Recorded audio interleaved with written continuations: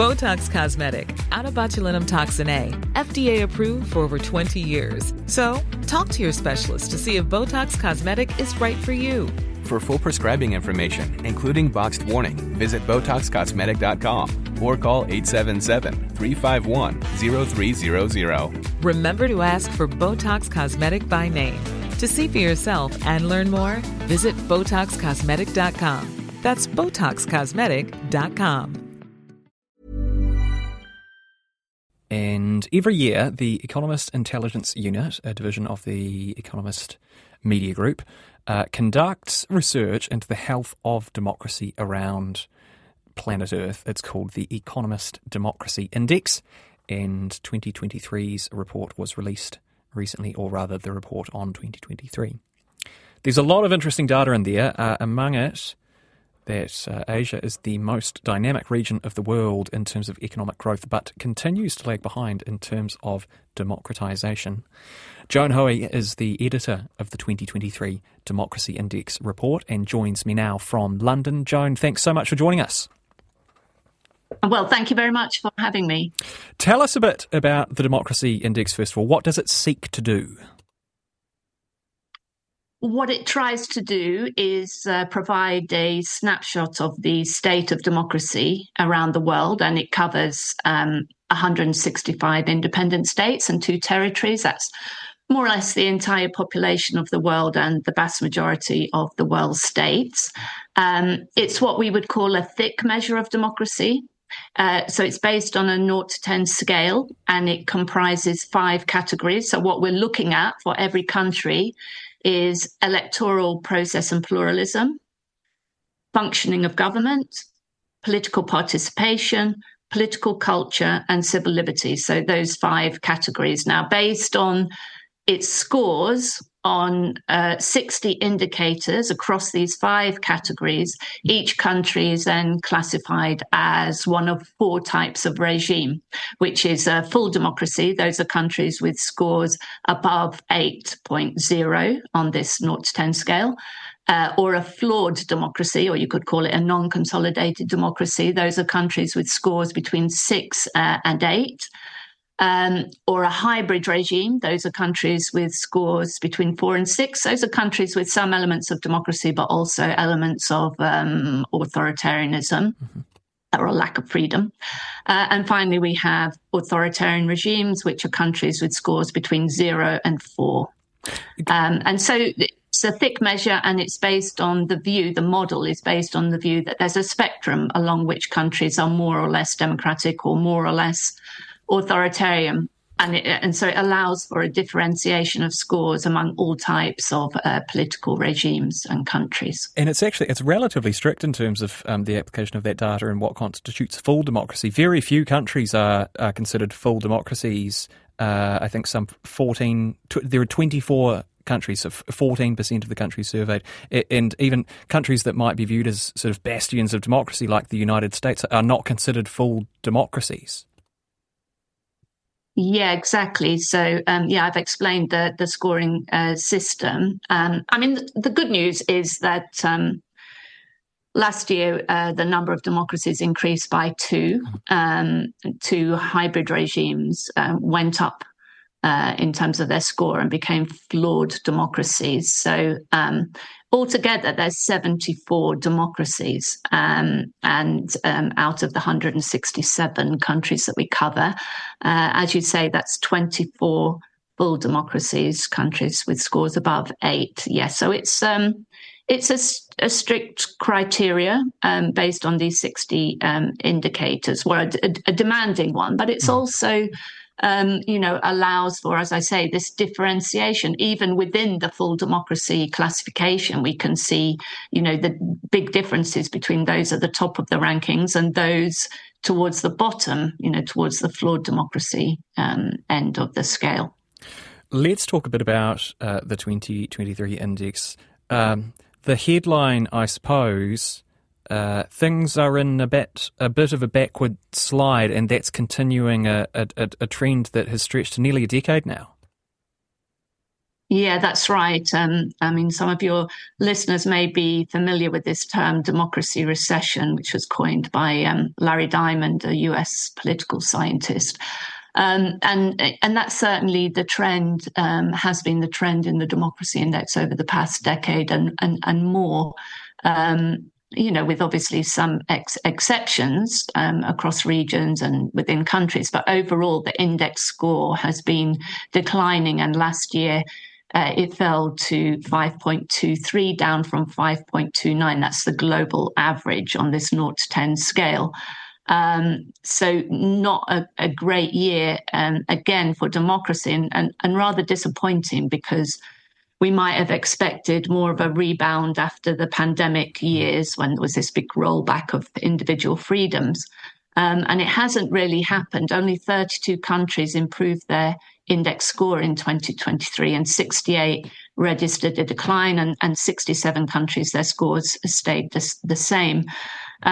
So yeah, not a great year. And in terms of drivers of that regression, a big focus of the report this year is about the rising incidence of violent conflict around the world and how that's affecting democracy. That's badly denting the score for many countries, and especially in particular regions in Latin America, in sub-Saharan Africa, obviously in the Middle East as well. So that's one a driver, and we can talk about what's happened in the different regions, what's happened to the score for every single region declined in 2023, with the exception of Western Europe, whose score just erodes by very modest amount. Well, yeah. I was just going to say, sorry, let's get into those regions, because the parts of the world with the lower scores in terms of their democracy rating tend to be in Northern Africa and the Middle East. But your commentary on this focuses closely on Asia. I would like to talk about that because this is such an interesting part of the world geopolitically and increasingly economically. That's sort of the economic growth engine of the world at the moment, isn't it, is in Asia? It is indeed. And it's a very important shift that we've seen, obviously, over the past decade and more, where the balance of economic power in the world has shifted very decisively from the West to the East and to Asia. And not only, of course, with the rise of China, but many other countries in the Asia region are really exhibiting a kind of dynamic growth compared with the more mature, developed economies of the West. But we're not seeing a paralleling growth in terms of transparent democracy. This isn't really increasing in line with economic growth, which maybe we thought that there was a correlation there in the past. Yeah.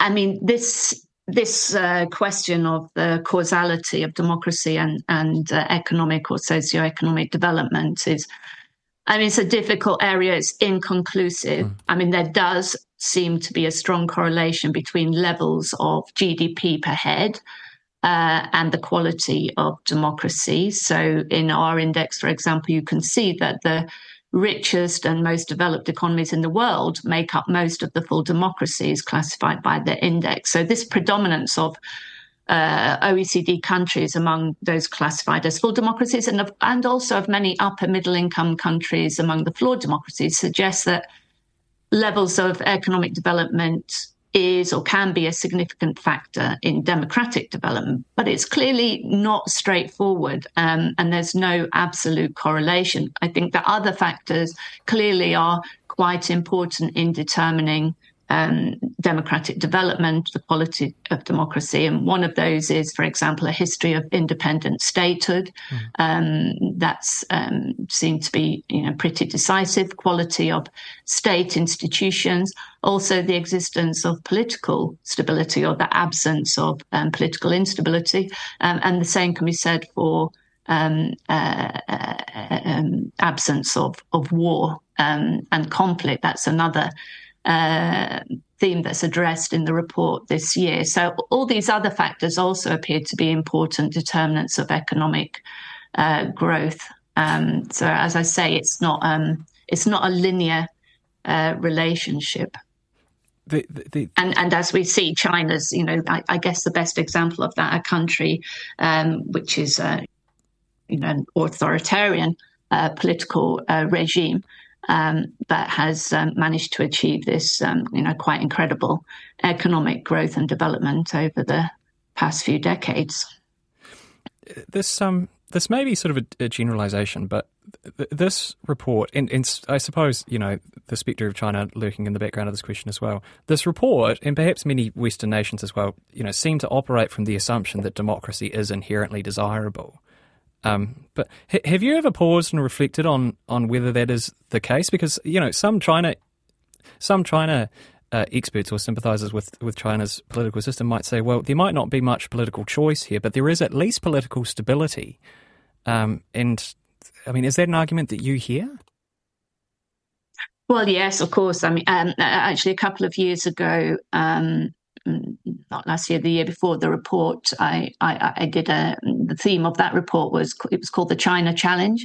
And usually I do this thematic, essay. And this past year was about democracy, war and peace, or the relationship between democracy and conflict. In that edition, which was in 2021, it was called the China Challenge, and just addressed this whole question really of the China model versus the Western model. So the main claim, obviously, of the Chinese system over its Western counterpart is that it facilitates fast and efficient decision-making, long-term planning to maximize, economic returns. It provides stability and security. And of course, to do that, the system depends on the elimination of any kind of mechanism of democratic accountability. So the Chinese leaders would say that Western electoral democracy produces inferior leaders, time-wasting deliberations, lots of gridlocks, and so on. And we can see for sure that the democratic governance model does not always work that well. I mean, in some places it works very well and produces excellent results. So, what the Chinese model, I guess you could say, is doing is prioritizing order, and security, political security, and economic security, but order over democracy and freedom. Yeah. It scores, obviously China scores 0 on electoral process and pluralism. It doesn't score very well on civil liberties and so on. So now democracy, there is a tension there. I'm terribly sorry, Joan, but we've run out of time, I'm afraid. We're coming up to the 11 o'clock hour, but it's been lovely chatting to you this evening. Really interesting stuff. I appreciate your time. Thank you. Botox Cosmetic, out of botulinum toxin A, FDA approved for over 20 years. So, talk to your specialist to see if Botox Cosmetic is right for you. For full prescribing information, including boxed warning, visit BotoxCosmetic.com or call 877-351-0300. Remember to ask for Botox Cosmetic by name. To see for yourself and learn more, visit BotoxCosmetic.com. That's BotoxCosmetic.com.